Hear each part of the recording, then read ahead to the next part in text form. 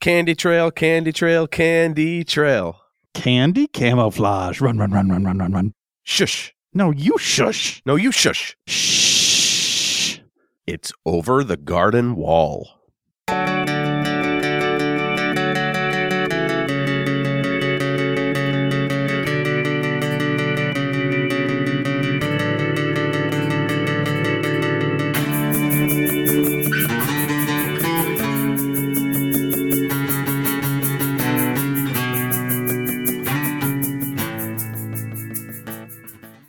Welcome to the Center Cut. I'm Dave. And I am Michael. And now starts the show. Over the garden wall we must go to tell our dirty jokes. I like that, David. A portrait we will paint, but the beast is a taint. Let's get started for you folks.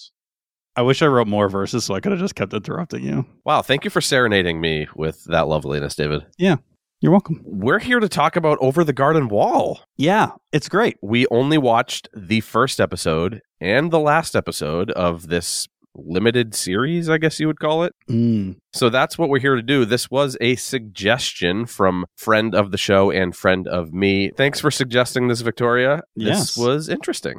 And we have a lot of questions from Reddit. We're going to spend more time answering questions than actual content we watched, I bet. Yeah, but today, actually, like, a lot happened in the little short episodes. Over the Garden Wall. It's an animated miniseries created by Patrick McHale. It premiered on Cartoon Network back in 2014. Patrick is also a creative director for Adventure Time, which you kind of see some similar artistry between the art of the two shows. But this show, Over the Garden Wall, won a number of awards, most notably an Emmy for Outstanding Animated Program. People kind of loved it. Oh, it won the Emmy? It wasn't just nominated? Yeah. Wow. Yes. Okay. Wow. Big shit. Big shit. It stars a lot of big names. Elijah Wood is a main character in here. So is Christopher Lloyd. Tim Curry's in here, although we didn't get to see him. Melanie Lindsay is in here. And that's just to name a few. There's a lot of people in this show. It's ranking at 93 on Rotten Tomatoes, which is pretty high. And it's great. But before I get too far ahead of myself, let's do some recapping. So the first episode, The Old Grist Mill. We open to a spinning piano played by a frog, silhouetted by black. It's going to be this type of show, I see. Mm-hmm. It's kind of like if Bob's Burgers and Twin Peaks had sex, but instead of having a baby, this just forced its way out of the boy show's genitals. I don't understand. I don't either, but this thing's fucked in a good way. I love it. In a good way.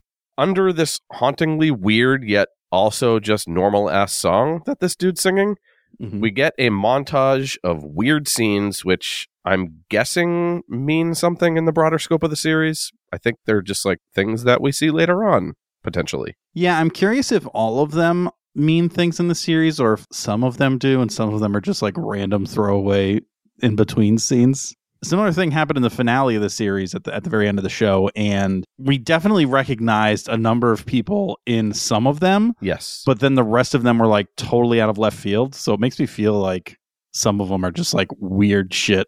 I don't know, though. Or it could be from the middle that we didn't see. Maybe. Who knows? So there is a sad-looking girl with her dog in the forest, a cat in a pumpkin cart being pulled by two giant turkeys, a circus with these like Jack Skellington-looking long boys and a creepy black blob creature, some figurine/dolls on a shelf, a top hat man looking at a painting by candlelight and then a shadow runs behind him, an old babushka sewing a quilt and cutting a string with bird scissors, two kids playing with a key crank boat in a stream, a lady chilling in front of an altar of skulls, a fish in a boat that's fishing, a rock with a painted on face, a girl by a well while her dad chops wood in the background. Well, we don't know that it's father-daughter, but I think it's implied based on things we later see that it's father-daughter. And then we get the title card and episode card back to back. It's on, baby. It's on. There's kind of a lot going on. We open to brothers Wirt and Greg walking in a dark wood. The narrator implies it's a place called the Unknown, quote unquote. Greg is carrying a frog and listing off names he would not name it. If I had a pet frog, I name him either Zach Efrog or I would just call him Toady. but I would only listen to Possum Kingdom by the Toadies around him. Do you wanna die? I'm Both sorry. Bad jokes. Zach Efrog? Come on, that's a great name for a frog. Zach Efrog? That was the best you could come up with? Stupid. So these boys, Wirt is tall and thin with a dunce hat on his head, and Greg is short, plump, and has an upside-down teapot on his head. Why?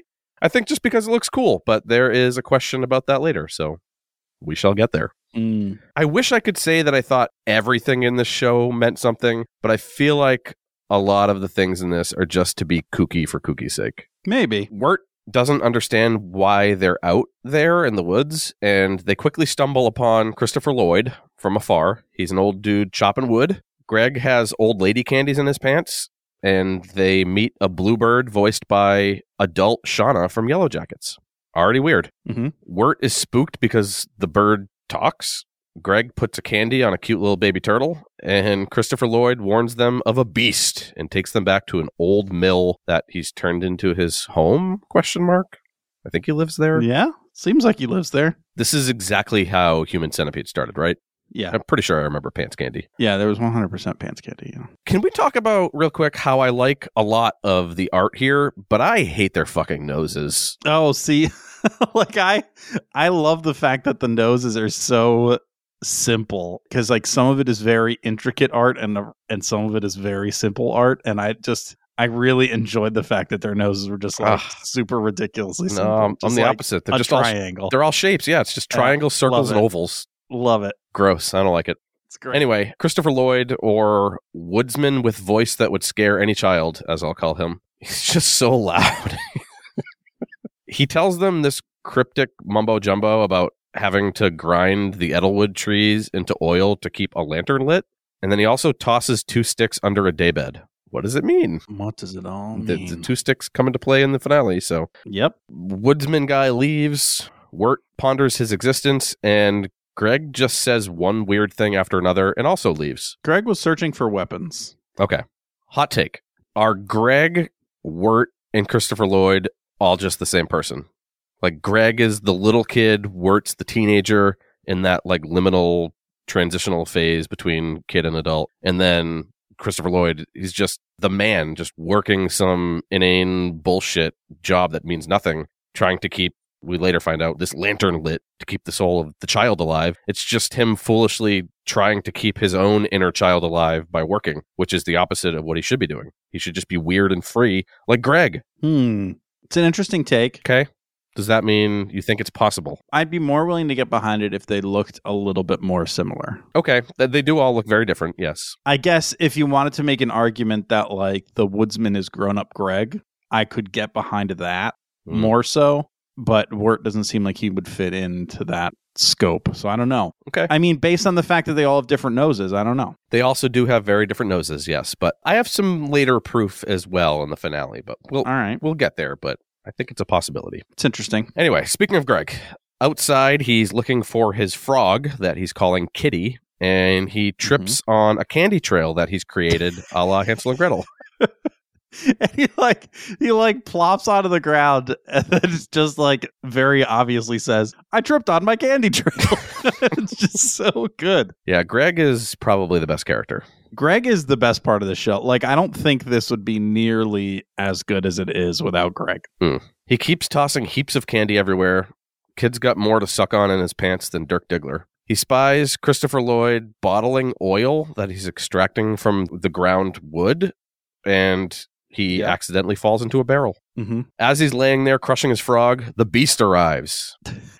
And I think that the beast is just a metaphorical glimpse into adulthood. Oh, that's interesting. This isn't the same beast as later Beast. I think it is. You think it's a different beast? Yes. Oh, okay. How so? Drastically different. Why, though? This dog's just angry because it's got a turtle in its mouth. Okay, so you just think this beast is literally just a dog. What I'm thinking is that there's something about the forest and the unknown, and like because this dog tried to eat part of the forest, it turned it into this like abomination. Okay. I guess I don't hate that. That could possibly be true. First of all, before the beast sticks its head in, he goes, "Wirt, Kitty?" Like he's laying on Kitty. And then when it sticks its head in it, it tells him, Greg tells it that it has beautiful eyes. It does. They look kind of like the Looney Tunes end credits circle things. A little bit, yeah. Woodsman guy hears the commotion and busts in, but Wirt also has no idea what's going on because Greg's outside. Greg then comes in and the beast knocks the door down behind him. Greg knocks out Christopher Lloyd with a board to the head, and he and Wirt run into the adjacent mill room. The beast follows, but not before Greg spanks its oily butt with the wood a few times for good measure. Yep. Just because. Spank. He even says spank while he's doing it. Best character. Yep. The boys throw potatoes at the beast. Mm-hmm. Of note, there's a bluebird on the bag of potatoes. Does that mean something? Maybe. Oh, I didn't notice that. And then Greg also throws a bunch of candy at it, which it eats. He's feeding the beast. The boys climb out of a hatch in the roof, and then the beast Kool-Aid Man's out the roof itself. Greg only has one piece of candy left, and the beast jumps off the roof to catch it, but falls into the gears of the mill, which starts to send the mill into shambles. It eventually crushes the beast, which sends the boys into a nearby stream, and a little oily turtle with a candy on its back flies out of the beast's mouth. What is happening? The same previous turtle. I know, but what is happening? The beast ate a nasty drugged turtle, and he turned into a nasty beast. And then the water wheel squeezed the Heimlicked the turtle out of him, and now he's better. But that's a wild sentence. That's a wild set of sentences. I mean, that seems pretty straightforward to me. Wait, in that, though, you said that you think the turtle is a beast now? No. Oh, okay. No. What if the turtle is the beast? No. And it's just like every animal that eats the turtle becomes the beast. Like, what if a deer ate the turtle and that's the beast that we see at the end? I wouldn't put it past it. So Greg pops out of the water on the back of a dog, same dog from the opening montage with the girl in the forest, and Christopher Lloyd is big mad about the mill and its contents being destroyed. Yeah, he has mentioned the lantern multiple times now, so it's clear that he has like a serious attachment to keeping this lantern running, like it's of some importance. Even the first time I watched it at the very beginning here, I was like, what is the woodsman's deal with his lantern? Yeah. He blames Wirt and then sends the kids north to find a town. Yeah, Wirt's the big brother, and he's just like inside being all sad over his like lost love or whatever bullshit. That is more proof also that Greg doesn't exist. Greg is just the child part of Wirt, because it's not Greg's fault. Greg's not real. It's your fault, Wirt. Well, this is you. But then the woodsman talks directly to Greg. No. Yeah. He talks to Wirt. He's talking to Wirt. He tells me he has to protect the frog. He's telling Wirt that. No, he says, and you, little one, you have to protect your frog that you are currently holding. Little one, little part of Wirt. I don't remember exactly what words he said. He could have said Greg. Anyway, he does tell Greg, which is part of Wirt in my theory, to name the frog. So he names it Wirt and says that he'll call his brother Kitty. To which Wirt/Kitty replies that he'll call Greg Candy Pants. And Greg's all about it. Yeah, well, that's what all of my ex-lovers call me, so I'm into it. Yeah. That's the first episode. What in God's name did I just ingest with my eyeballs and ear holes, David? Well, you think you know what's going on then. You just wait. We do open in our last episode. We open to a lovely orchestral song, and our title card comes out. And then we get Over the Garden Wall, Chapter 10, and then the title of this episode, The Unknown. Beatrice is flying through a pretty nasty snowstorm. She's flying kind of above in the woods, and she sees Greg and tries to fly down to him. Greg is chatting with a dark, shadowy figure with tree antlers. Who sounds a lot like James Earl Jones.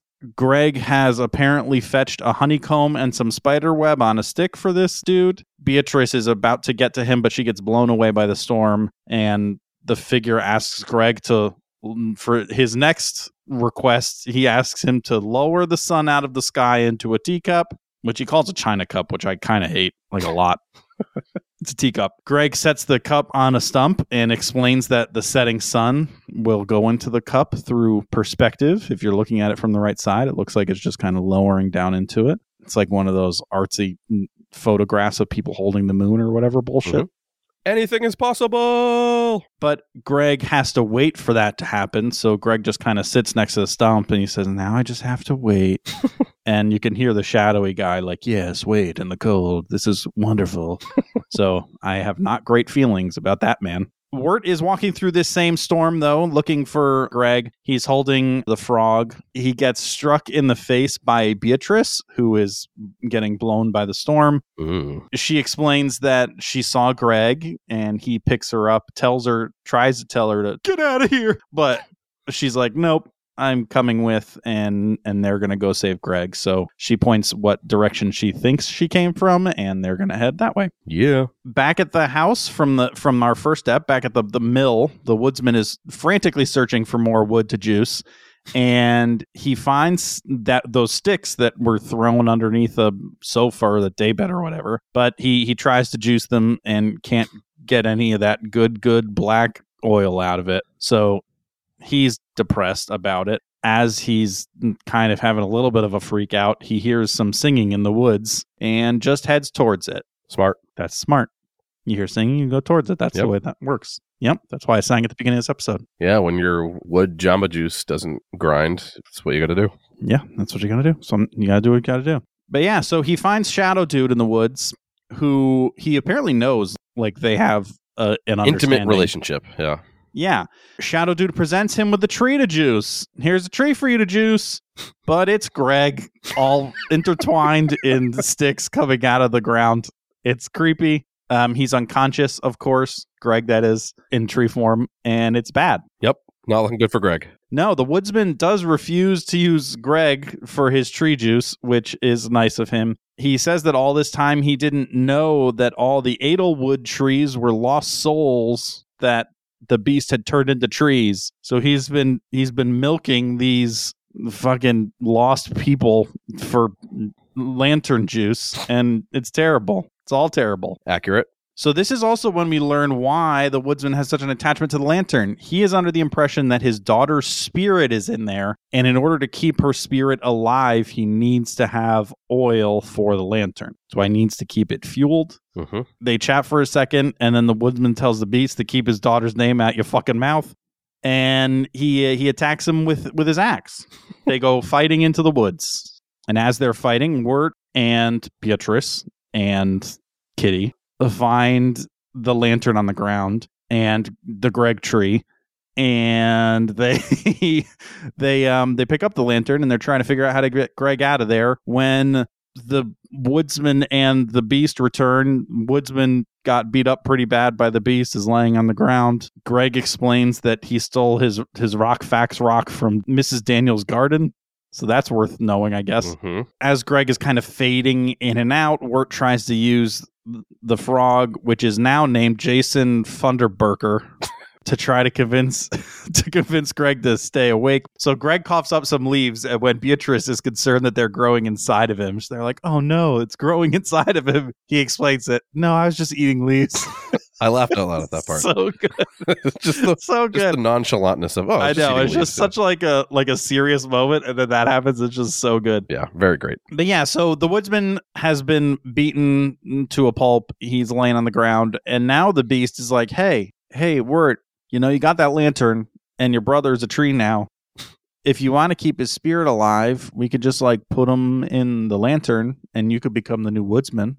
And Wirt's like, oh yeah, like he's starting to agree with it, and then he realizes like, wait, that's real dumb. No, no thanks. And he kind of finally puts together like maybe it's the beast's soul that's in the lantern, not another person's, and that's why he's trying to convince people to keep oiling it with tree milk. So he gives the lantern back to the woodsman and basically says, like, this is your problem now, and frees his brother with the axe, and off they go. Beatrice wants to join them, but she has to return to her family and admit that she's the reason that they turned into bluebirds from humans, I guess. Question about that later. We have lots of questions and no answers.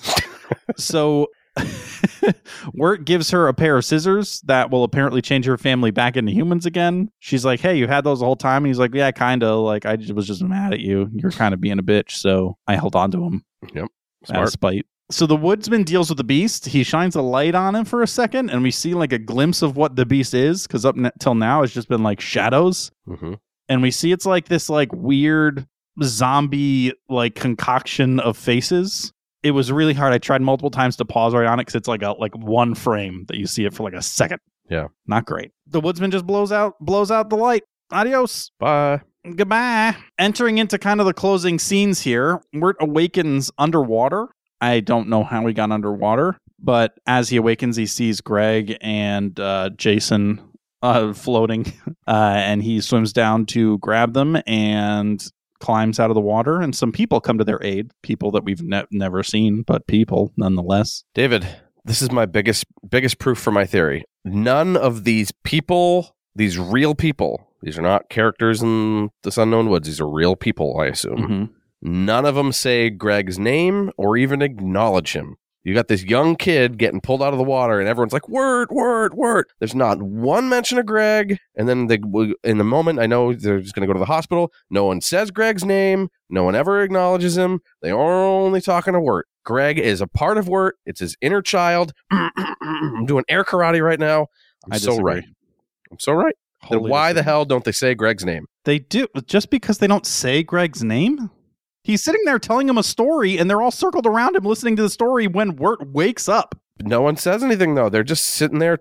They're sitting there around Wirt. Listen, if you were a search party, if you, David, were a search party, and you were out searching for a teenager and a little boy that were drowning in the water, and you see them plop themselves out of the water, and you're coming running down the hill, are you just going to completely disregard the little boy and just yell, "Oh, teenager boy, teenager boy, No. You're going to be caring the most about the little kid. Yeah, but if I saw one of them being awake and the other one who is clearly not awake, I would try to engage with the one who was just awake first. I'd try to engage with the sleeping one. Be like, "Yo, bro, wake up."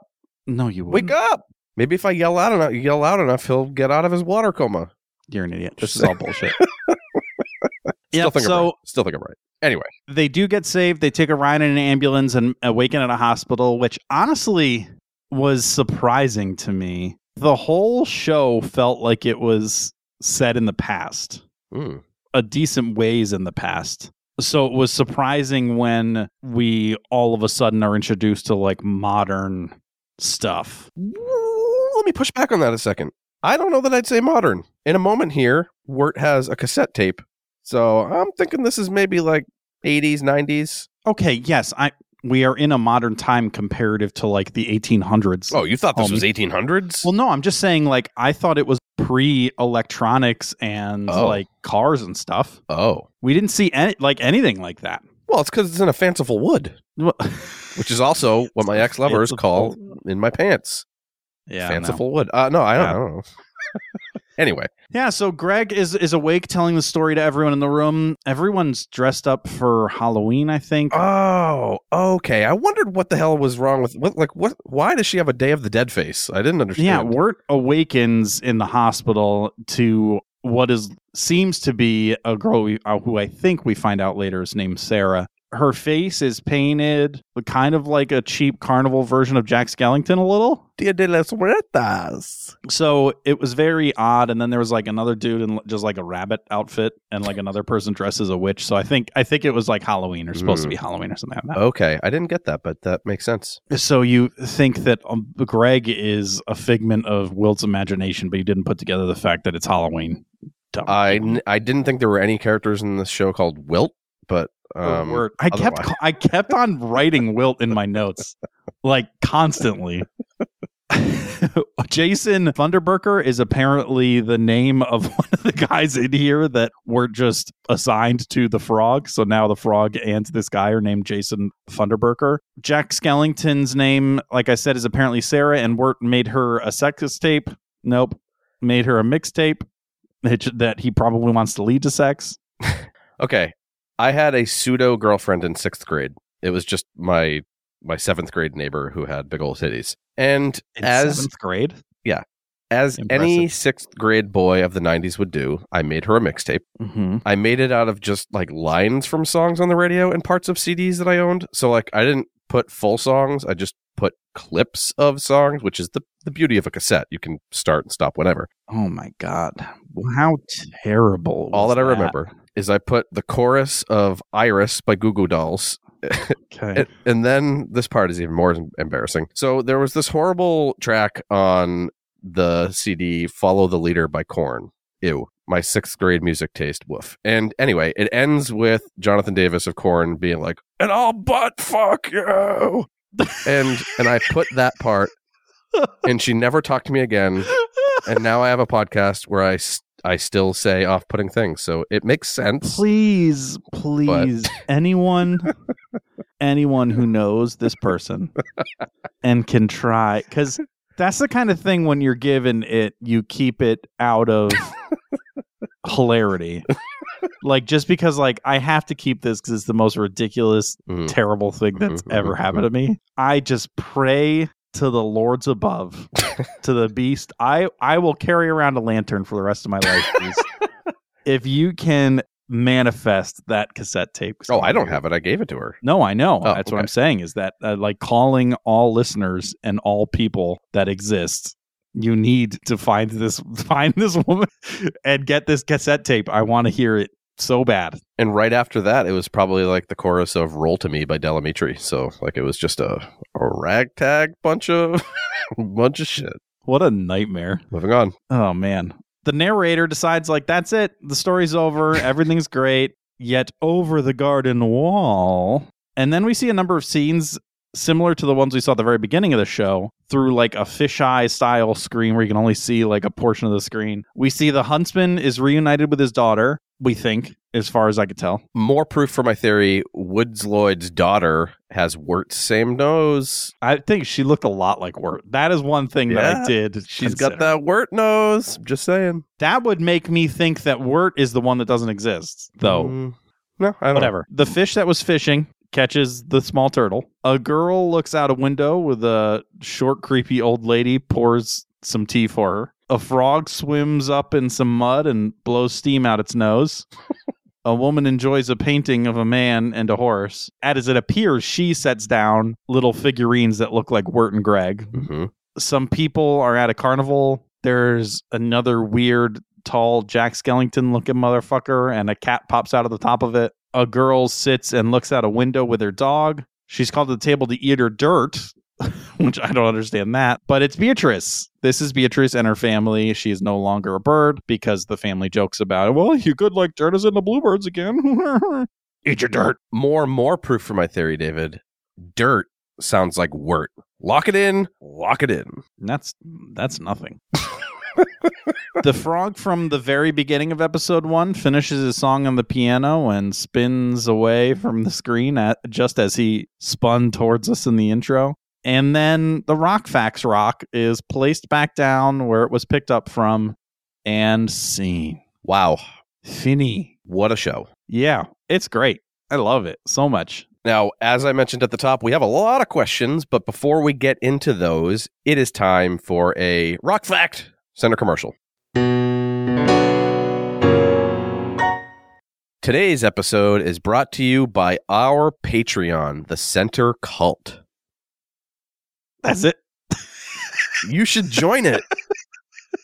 Yeah, I mean, you absolutely should. It's great. You get so many wonderful benefits. Here are some rock facts. You get access to episodes early. You get access to a Center Consumed, where we go back and watch the middle of something that we've covered on the show. We just did Boogie Nights, and it was really, really great. You're going to get access to our chats that we do for every episode. The one coming up is going to be pretty great, so you're not going to want to miss it. You'll hear about it at the end. And we didn't even talk about, you get the Center Cache newsletter, you get voting rights. There's all kinds of stuff. So we would love to have you. It's only $5 a month. That is less expensive than a bidet that you would have to buy for yourself. And we will squirt your asshole for much cheaper. So we'd love to have you. That is patreon.com/thecentercut. Get on it. Join the cult. And if you have any feedback, please send it to thecentercutcast@gmail.com. Plus, you can hit up all our socials on Instagram, Twitter, Facebook. You can just search Center Cut. You'll find us. But on Twitter and Instagram, @the_center_cut is our handle. By Twitter, did you mean TikTok? By Twitter, I meant TikTok. Okay, bye. Bye. All right, DeVito, we have some questions, and these are all from Reddit. So many a question from Reddit. Appreciate you, Redditors. And the first one is from _Megalodont. Why did Wirt and Greg burgle the turts? They need to burgle the turrets to save Jason Funderburker and his new friends from Fred the Horse. More on that later. Ooh, okay. Using other questions. I like it. That's a me thing.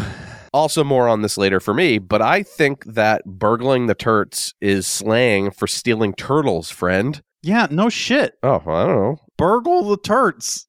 What else would that be? I don't know. It did lead me to Google, is a turtle a reptile or an amphibian? Because I'm smart, but not at science things. And Ashley walked by and asked, were you just Googling turtle penises? She just saw the word turtle and assumed that you were looking at penises. No, she saw pictures of turtles coming up. And just thought I was Googling them dicks. Either way, she saw that you were looking at turtles and assumed you were looking at their genitalia. Yes, correct. Yes. On brand. Anyway, I think that they are stealing little turtles because they think that's what the beast likes to eat, based on the fact that he ate one already and turned it black like its soul, and they want to feed the beast. But more on that later. Yeah, that's interesting that when I answered this question, I immediately thought that the frog was a turtle. I answered this as though Jason Funderburker is a turtle. You sure did. And he's a frog. Yep. They're relatives. But which is an important distinction to make. Sure is. But I guess I didn't have to admit any of this because you could have just assumed that our frog friend had made some turtle friends and they all needed to be saved. Correct. That's what I assumed. But instead, I open my soul to you and let our listeners know that I'm an idiot. Thank you. You're welcome. Thank you. Our next question comes from Angelina_Shiny. Why and how did Beatrice and her family turn into birds? The why is sort of answered in the 10th chapter, I believe. She mentions that they were jerks to her or whatever, talking about making her eat dirt. So she got mad like any teen girl would and then used those special bird scissors. I think that the function of those bird scissors is she had to cut pictures of them with the scissors, and whatever you cut with them turns into birds. Voila. Why would you turn yourself into a bird? She didn't realize that it turned the whole family, including her, into birds. Oh. I assumed that when they were joking about eating the dirt, it's because Beatrice eating dirt is what turned them into birds in the first place. Ooh, okay. So I just think she ate some magic dirt. Okay. Maybe. And it turned her whole family into birds. I guess that could be a thing with this show, so maybe. This is the fun part about these questions. You could say literally anything. Yep. Next one is from Stalker Mars, and Stalker Mars also has more questions later, but how can Beatrice turn her family human again? See, this is the scissors. We know that the scissors solve this problem in one way or another. My assumption is that she has to cut a feather off of each of them in order to turn them back into a human. Ooh, okay. I think she has to cut pictures of them as birds, which will reverse the curse, and they will be human again. Stupid. So first she had to find someone to take pictures of them as birds. You're the worst. Here's the bigger question, though. Once they're human again, won't they just beat her up or murder her? Like, if one of my family members turned me into an animal because they were mad at me, and I had to just be that animal and, like, shit all over myself for months, or even years, we don't know how long this was. You're assuming that she did it on purpose. Regardless. I am not assuming that she did it on purpose. Even if my family member did this to me on accident, and I had to be an animal for years. You'd immediately, as soon as you were human again, resort to murdering that person. Yeah, if they turn me back, I would want to end their life. Nobody turns me into a Nelly Furtado song and gets away with it. I hate you. I was going to say I hate it, but honestly, it's just you. I think it's just you. Like, that's like, some people make mistakes, homie. Mistake is one. Okay, so if tomorrow morning a drunk driver kills your family, people make mistakes. No, sometimes mistakes are egregious, and you can't understand. Forgive them. Okay, yes. One is that this entire family didn't die; they just turned into birds for a while, and then turned back for birds. That's pretty bad. And here's the thing: is that if someone ran over my family, would I be mad? Yes. If then they figured out how to bring my family back from the dead because they felt bad about killing my family, I'd be like, I was mad at you, but you fixed it. So be careful next time. Thank you for bringing back my family from the dead and realizing that you made a mistake. That's how we grow as a society. Yeah, but what about like the year that they had to spend on the Lost Island in hell with reverse purgatory? I don't know. Anyway, moving on. I'm so proud of myself for that. She ate some magic dirt. Okay. And then she cut a feather off and it turned her back, and it was an accident, so her family wouldn't immediately kill her. They would just make passive-aggressive comments about it at dinner every night for the rest of her life. Okay. That's the way normal families work. Our next question from Hatchet Jack 762. That name's scary and bad. What's with George Washington being naked? Best question award. I was going to make some joke about like popping a cherry tree or something stupid, but instead I said, Michael, you're better than that. Instead of making that joke, just reference it so you can still say it without actually committing to it, and then have the bit keep going because you don't know how to end it. It almost makes you worse because you just don't want to commit to it. Doesn't make you better, it makes you worse. So my answer is that it's a painting in Endicott's house, and he just likes naked presidents because it makes him feel better about himself. You should see the one of Taft. You just spew ridiculous bullshit. I'd imagine this is someone talking about the woodsman and just referring to him as George Washington. Because he chops down trees. Because he's chopping down trees and he's got a hatchet. Okay. I think that at this moment he is naked because his like clothes got burned off at a fire or some bullshit.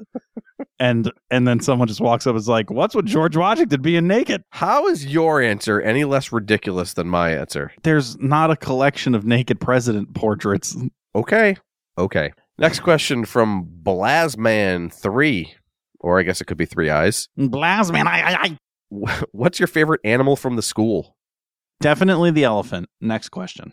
I'm inclined to say Fred the horse, only because it's the sole named animal we get from the questions other than Beatrice.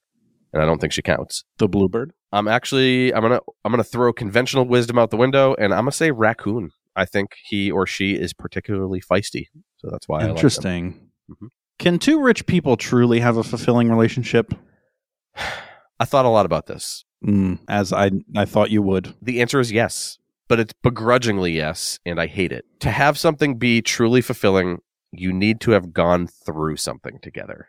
I think the easiest way to do that is to be poor. Like, you struggle financially with someone, you get all the other shit built in, like the stress about healthcare, the eating shitty foods, driving horrible vehicles, worrying that you're going to get stabbed in the night by sketchy neighbors, the insurmountable stress of knowing that you're just an insignificant piece of trash that's only role is just helping to pollute the earth so that it explodes faster and everyone dies, so on and so forth. When you're rich, you just get to skip most of that. But you could also go through some other trauma, like a child dying in your furnace, or like you run over your pet cat that you had since it was a little kitty, or whatever it is. Like, you both get sodomized by the same wealthy church priest. Your country club finally decided to start accepting women. Yeah, and you fight through the shit and you make it out the other side together. That is fulfilling. It's tougher as a rich person, but it is possible. Interesting. Not without a prenup. Next question. Good answer, Steve. Steve doesn't do the answers. He has the questions. Next question from the next Hefner. Oh, it's a Playboy thing. Who is Auntie Whispers? Basically a whispering version of Nigel Thornberry. Okay. There are some further questions about Auntie Whispers, but I think that she is a creepy old lady that the boys encounter, and I think she feeds them all kinds of horrible prophecies based on a quilt that she's knitting. We see a 2-second shot of a crumbly old lady knitting with those bird scissors in the opening montage, so that is my evidence. So she's the one that has the bird scissors. Yep. Yeah, makes sense. Oh, Silver Inkblot V2, who has more questions later as well, asks, how does Greg defeat the North Wind? I fully expect that there was a karate montage, and Greg's just out there living his best life, doing karate, frog in tow, just karateing the wind. Interesting. I feel like Greg succeeds through accident. Like, that's what happened with the woodsman in the beginning when he tried to knock him out, right? Is like, he was going around looking for weapons and scattering random shit around the room. Finally, he went to go swing at the woodsman and missed him and just hit his hat, knocked his hat off, but it made the woodsman turn around, step on one of the things, and then fall and knock his head on a log that he just left in the middle of the floor. Yep. So I feel like he's just like accidentally figure stuff out. But I think this question in particular, obviously he does it with the Eastern Calm. Ooh, okay. Next question from Reese the Badger. How does Greg end up getting separated from Wirt? I think the shadow monster just slowly, I think there's a storm and Greg and Wirt are walking together, and then Greg just turns and sees like the shadow monster in the woods and just starts kind of walking over there. He just like gets distracted and just like meanders away. Okay. trying to piece together the puzzle logically with all of the other questions we have, I think that early on they're in Pottsfield together. And then at some point they take a pumpkin cart ride to the country where they meet Endicott, Fred the horse, and Auntie Whispers. And I think Endicott's house is haunted, which scares away Greg, who just runs away. And that's how he gets found out by the beast. And Wirt is out searching for him with the help of Beatrice. Interesting. Mm-hmm. Why is the show called Over the Garden Wall? I think it's kind of literal. I think most gardens are these nice areas. Maybe there's some cool rock patterns, but it's up against just the wild, like the woods and overground forest. It's a place where things grow, but they grow in a plotted design. Like when you go over the garden wall, you're going from one plane where things are neat and organized and civilized, and then you're leaving that and going into this new place that's unruly, unkempt, dangerous, dark, the sun don't shine, the quote-unquote unknown. And that is where Wirt and Greg are, the unknown. Wow. Crushed it. I think Greg steals the rock out of Mrs. Daniels' garden, and they hop over the fence of her garden into the woods and commence show. Same answer. I mean, basically, yeah. Why does Greg have a teapot on his head and candy in his pants? Why wouldn't he have candy in his pants Yeah. is the obvious answer Agreed. for the candy piece. I almost always have candy in my pants, so same, bro. I think the teapot protects him from danger. I feel like maybe him and his brother were playing like army or whatever and battling and like swinging sticks at each other. So he like stuck a pot on his head like a helmet. Okay. And that's that. All right. I agree with you about the pants. The candy pants, self-explanatory. If I had room in my pants, I'd be loading them shits up with candy too. I bring this leather briefcase thing into work, and little does everyone know, it's just filled with candy. I only bring it to house candy because I have to have something sweet after every meal. You have to cleanse the palate with sweetness. The teapot. I'm going to save that part for my next answer because I'm going to unleash a backup theory in case my first theory is not correct. Backup theory. All right, It involves fine. the teapot. A backup theory. Yep. My God. Okay. So Ruby Fire Ruby asks, where are Wirt and Greg actually going? Okay. They're all just Wirt at different stages theory. It's clear at this point. I've made that abundantly clear. But alternate theory. We see them coming out of the water near the end. What if all of this takes place in like a minute or two or whatever? And the While they're, unknown, like, unconscious underwater. yeah, it's just the liminal place between life and death. And Yeah, see, I thought about that too, but why would they both have experienced that? because there's something special about the water. And because Greg, like, he wakes up, he says, this is dumb. So I think the teapot on Greg's head symbolizes the fact that his head is just full of water, which is exactly what would happen if you tipped the teapot upside down. His head's full of water because he's drowning. Interesting. Again, Backup theory. backup theory. Our next set didn't of answer it. questions. Oh, home. Next. So all of these next questions here, because we got so many of them, if you're a longtime center cutter, you know that if we get a lot of questions, we do something cool to shorten our answers. This time around, 10 words. We can only answer these questions in 10 words only, and we have to be Greg. We have to be Greg, a childlike person, while we answer these 10 words. First one from Jess Bell 22. What did Fred the horse want to do? Dum da dum dum dum dum da dum. Eat the frog. He wanted to run. Nay, he wanted to be free. Terrible. Nay. What's up with Endicott's house? It's big and fancy and haunted. Also describes John Goodman. Since when is John Goodman fancy? All the time. That's absurd. All the time. It's just full of dolls. It's a lot of fun. Which character is the total package? The woodsman. He's old and smelly and has an axe. Wirt. Of course he would say that. Everyone is him. Stupid. Our next question from happy_canary2794. Do you want to live in Pottsfield? No, thank you. Too many rules. Want to burgle turts freely. Pottsfield would be nicer if it had more candy word. I answered these from the perspective of Greg. Same. Mm. Same. Vic the Question Sage. What were Wirt and Greg found guilty of by the order of the Pottsfield Chamber of Commerce? We broke a bunch of stuff saving Mr. Kitty Froggins. Burgling the turts, turtling the bergs, stealing reptiles, second brother. How do you play Two Old Cat? Fun. Throw 2 pennies into sky. Goal, land tails up. You take one old cat and another, and that's it. Zobby asks, was the Eldritch Horror too easy to defeat? It just wanted a friend and a hug. It's easy. What you talking about, Zobby? Everything's hard with candy in pants. Deeper into the Unknown asks, what were the 2 cents for? Aw, beans. Playing 2 old cat. Like marbles, but better. Pants candy, of course. What else would it be for? Who's gonna make ends meet? I will. I'm going to figure it all out. You'll see. Endicott. Used to be rich. Haunted house made him broke. Which character's death would cause Beatrice to laugh? Wirt. But she didn't mean it. Birds are notorious tricksters. Anybody's death, really. She delights in the suffering of others. Stalker Mars is back. The ringing of the bell commands who? Did you know a bell starts boxing matches? Rock fact. Auntie whispers. She knits quilts that tell the future. Spooky. Who did Greg steal his rock from? Auntie whispers.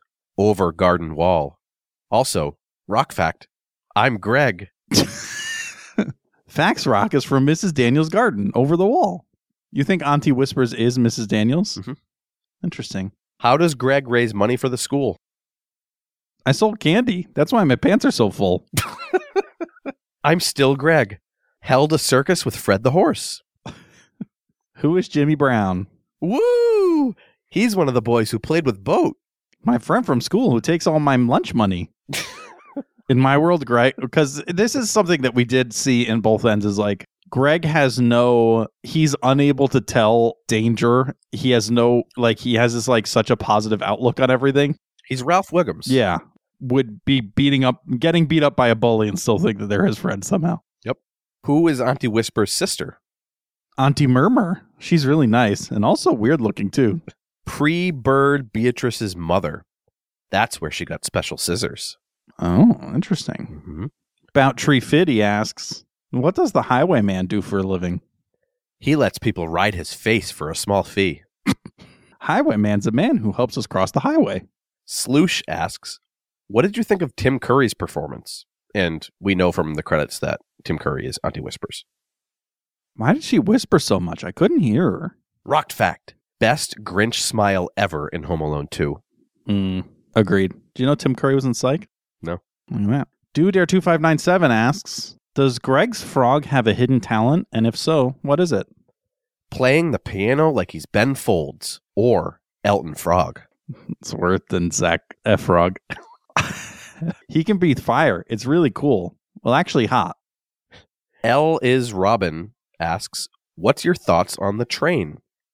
I've never been on a train. I bet it's fun. Only creepy old men like them. Chugga chugga choo choo. Stupid. Strange Librarian asks, do you think the poetry or the clarinet solos would be the most embarrassing parts of that cassette tape? Neither. There's another question later, but also Goo Goo Dolls.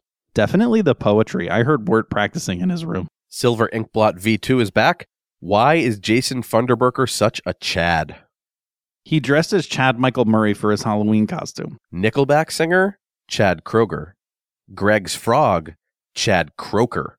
Science, bitch. See, that one was good. You worked a little bit for Chad that Croker, one. yeah. Zach Efrog. Just phoning it in. How did Quincy Endicott make his fortune? Aw, beans. I think it might be slaves. Spank him. So you're suggesting that that one, Greg understands Slavery? how Yes. bad slaves were in slavery in general, and knows that Quincy Endicott should be punished, and therefore suggests that he should be spanked. Correct. Okay, Accurate. cool. Chopping down trees. That's the woodsman before becoming the woodsman. Ooh. What's wrong with the tailor? They just wanted a friend and a hug. It's easy. She uses bird scissors. Oh no!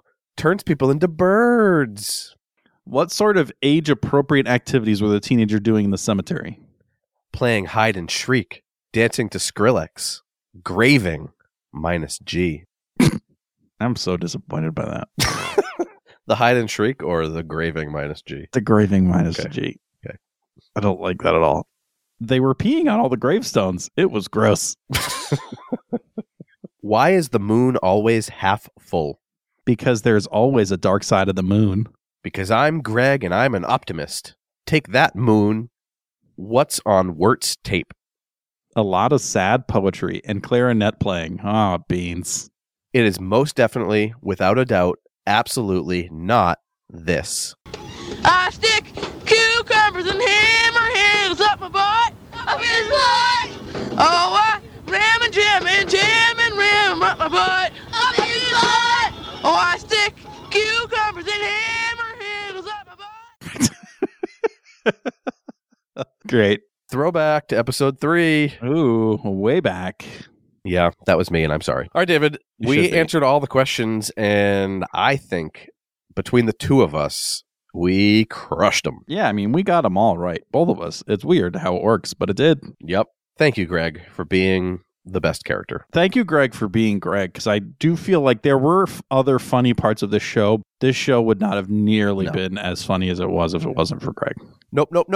All right, David, the only way Definitely to not.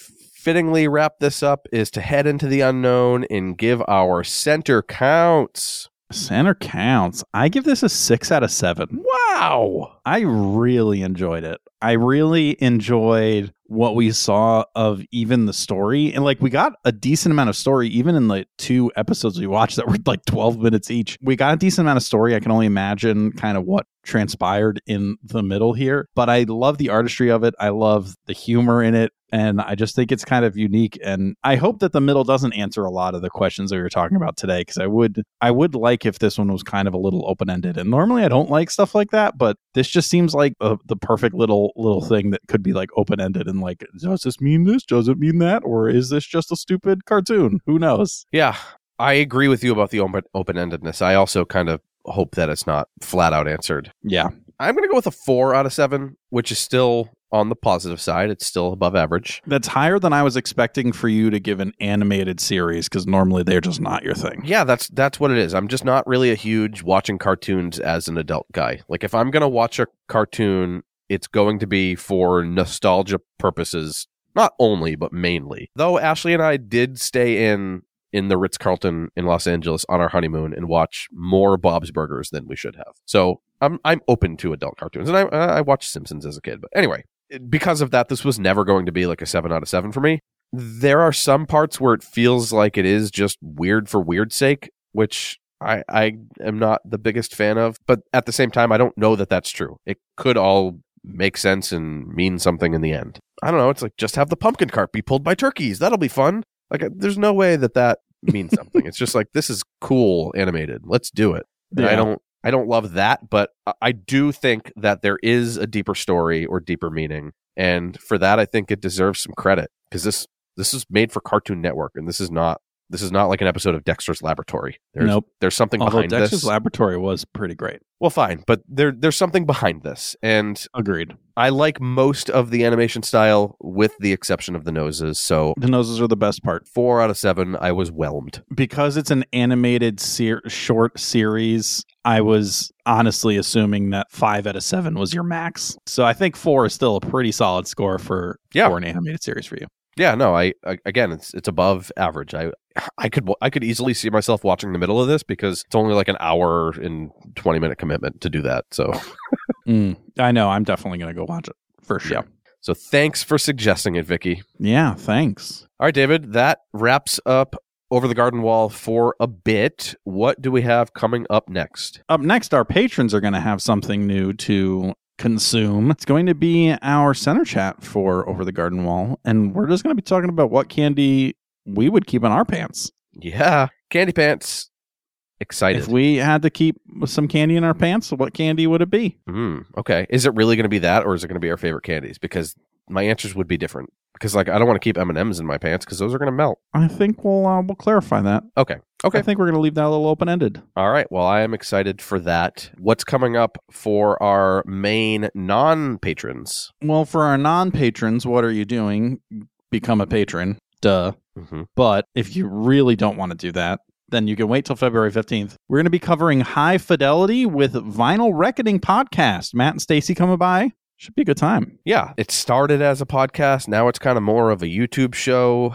Matt has been consistent throughout, but it's going to be a good time. I think it's going to be really that's a movie about a vinyl record store, I think. So it's going to be good. Perfect match. And David, it's our third thing we're going to be watching that has John Cusack in it. So that's exciting. Oh, I love me some John Cusack. So sign me up. Well, this is your first time coming to the Center Cut. You're like, I would like Over the Garden Wall. I want to listen to this. And you came for this and you're here. Thank you. We appreciate you. We have 1,000. No, we don't have 1,000 episodes. We have a lot of episodes. You can go check out our back catalog, but we appreciate you. Yeah. And again, if you're one of the Redditors that send in questions, you're the best. Thank you. Those are great. I guess it's time to end the show now. Yep. Like the space between all of Wirt's lines, it's always better in the center. That's where Greg was. You get it.